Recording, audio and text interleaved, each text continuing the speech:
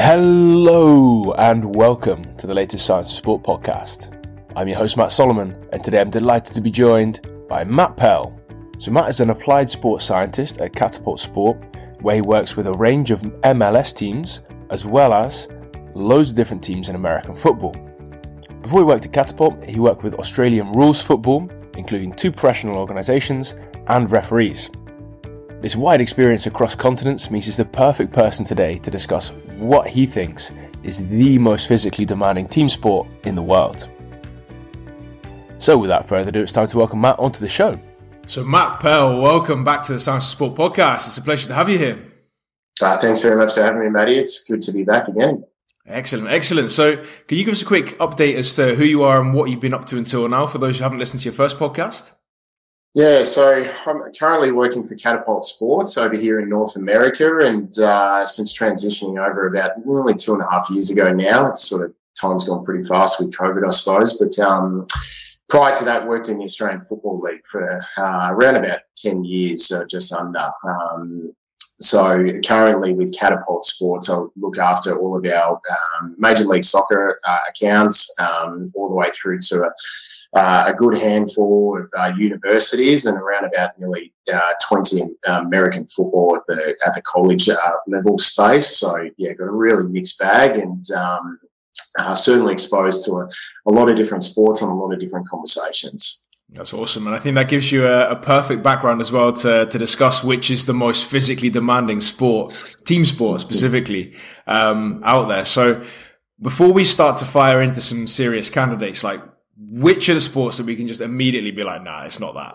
Like, if you've got 1 or 2 that just need to die immediately. Yeah, I have to be a little bit careful here because I definitely just going to wind everyone up. Great relationships here. There's no doubt about it across a multitude of sports. But I suppose if I really did have to, and this is probably direct feedback from a few of them as well.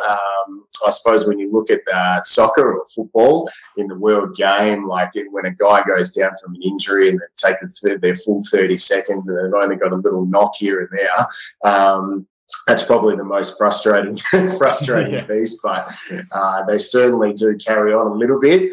That's just it's a part of obviously the sport. And but yeah, like no doubt about it, like soccer's probably the obvious one in that space. I know that the cricket guys think they do work hard. There's a lot of standing around in cricket, mate. There's a lot of standing around, no doubt about it. So, but if you give them any form of like endurance work, they're the first to carry on about it. So, it's all part of it. So when we're looking at some serious candidates, right, I want to hit some different KPIs. So first things first, aerobic, like which sports do you need a serious aerobic base for? Yeah, like I think honestly coming from that AFL background, like having a look at, I was talking to a client just literally about this last week, like AFL in particular has around about a 16-week pre-season. So when you look at the real optics of the sport, like you do have a really good opportunity to periodise and actually build up a really solid base, and practitioners will really try and obviously hone in and tailor their programming towards that. But I genuinely think when you look at the GPS requirements of the sport as well, and a lot of that lower density based running, AFL absolutely does take the cake, I suppose, in terms of what that looks like from an overall output within the sport, as far as I'm concerned. And what does that look like? So what are the physical demands of that sport? Yeah, it's everything, and when you conduct your needs analysis of the sport, and you consider like they've got obviously volume-based running, which is that lower density, through to your typical high-speed bands, through to your sprinting distance, and then looking at obviously the types of runs that can happen within that space as well. So we're talking about arcing and then changing of direction and sprinting and potentially jumping it literally off the ground into a pack situation where you've got to spoil the ball. Really big in terms of those running demands, but then again, you add these layers over the top as well. And the simple fact is it's a 360-degree sport where you can be going back with a flight, which is a terminology in AFL, where you're not looking directly at the necessarily who's coming in front of you, but you're looking at where is the ball situated, and you've got to be able to jump into that situation, and knowing that someone could be coming on in front of you like a freight train to take you out, that definitely does happen. So the tackling and the combativeness of the sport, I just really struggle to see another sport like it. So when you add all of these components into understanding what actually happens to condition a player for that sport, probably one of the most challenging for practitioners, no doubt. So that's like aerobically the most demanding sport in your opinion. What about anaerobic? So you're talking like short sprints, maybe some lactate type work. So what kind of sports do you think these guys are really taking the biscuit when it comes to some anaerobic work?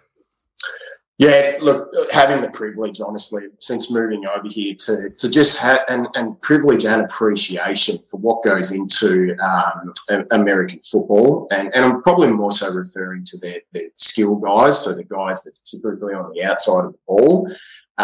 These are your wide receivers, DBs, and so forth. Just fascinating how much high, and I spoke about that high intensity, that literally that repeat-based effort, the sprinting component of the sport. But to do that really repetitively throughout a couple of hours plus worth of game time, and they're running 60, 70 plays, like obviously as a part of their game demands, that is a huge component of understanding the sport, but obviously conditioning for the sport as well. So that's something I've been really impressed by. And I think, it's not until you actually do see it and you attend a couple of practice sessions and you see what these guys go through, and the prescription around it, plus complementing that with the numbers, it's certainly one of the most demanding I've seen purely from that anaerobic perspective. So you've got two main contenders already, but we need to throw strength into the mix as well, right? So when it comes to like maximum force outputs, which sports do you think are then really leading the way? Yeah, like I definitely did allude to it in terms of the NFL component. American football, like it's purely, you need a good, obviously, strength base and power base in order to produce that amount of force. Now I'm probably more so referring to your interior guys, which is more your offensive and defensive linemen. But at the same time, to make these guys fast, we need force and we need velocity. So to really understand, obviously, what these guys go through in the weight room as well, and that's where I've personally had some great exposure to strength sessions and walking into a weight room to see literally 20, 30, 40 squat racks that are set up in an American football context. You do have a really big appreciation for just how much strength training the guys obviously do complete, and obviously the overall strength outputs that are required for that sport, which absolutely transfer into the sport. And no honourable mention for rugby. Is American football then a stronger sport than rugby?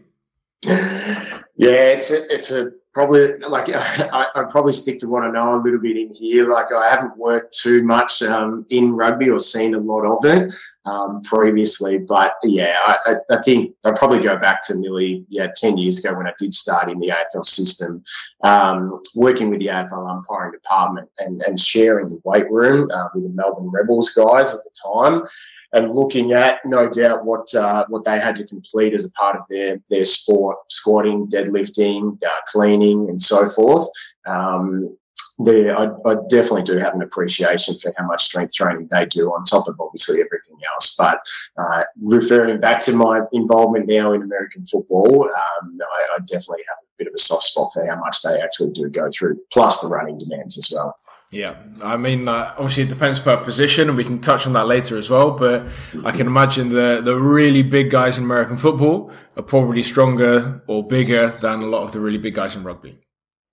Yeah, it's like, again, probably just not seeing a lot of the rugby guys. We're really up close, but definitely seeing the offensive and defensive guys up close over here. We're like, they're some of the biggest humans, honestly, I've ever seen. And obviously, if you're getting blocked or if you're getting hit by one of these guys, like, you are in hospital and you don't know about it. There is no doubt about it.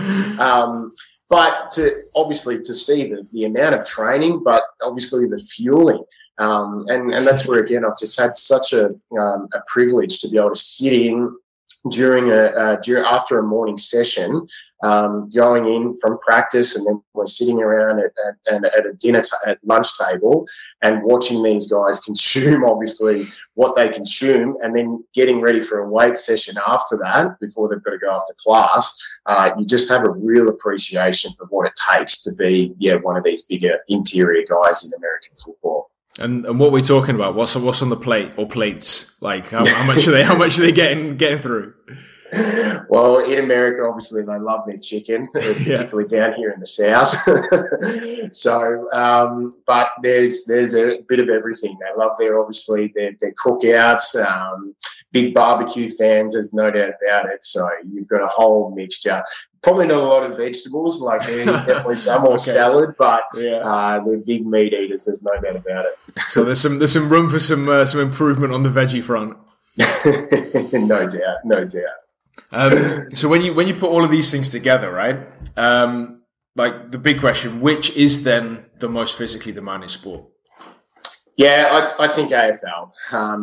Clearly, as I mentioned from the outside, like you look at all of those physical components, and I think the one area that I didn't mention just before is just the level of understanding of the game plan and the execution of that as well. So we're talking about the psychological and obviously game now, so understanding the complexities of the sport and where they need to run and why they need to run in certain directions. And at the same time, you've got offense and defense on there, and they're all trying to work as a part of a team with 18 players.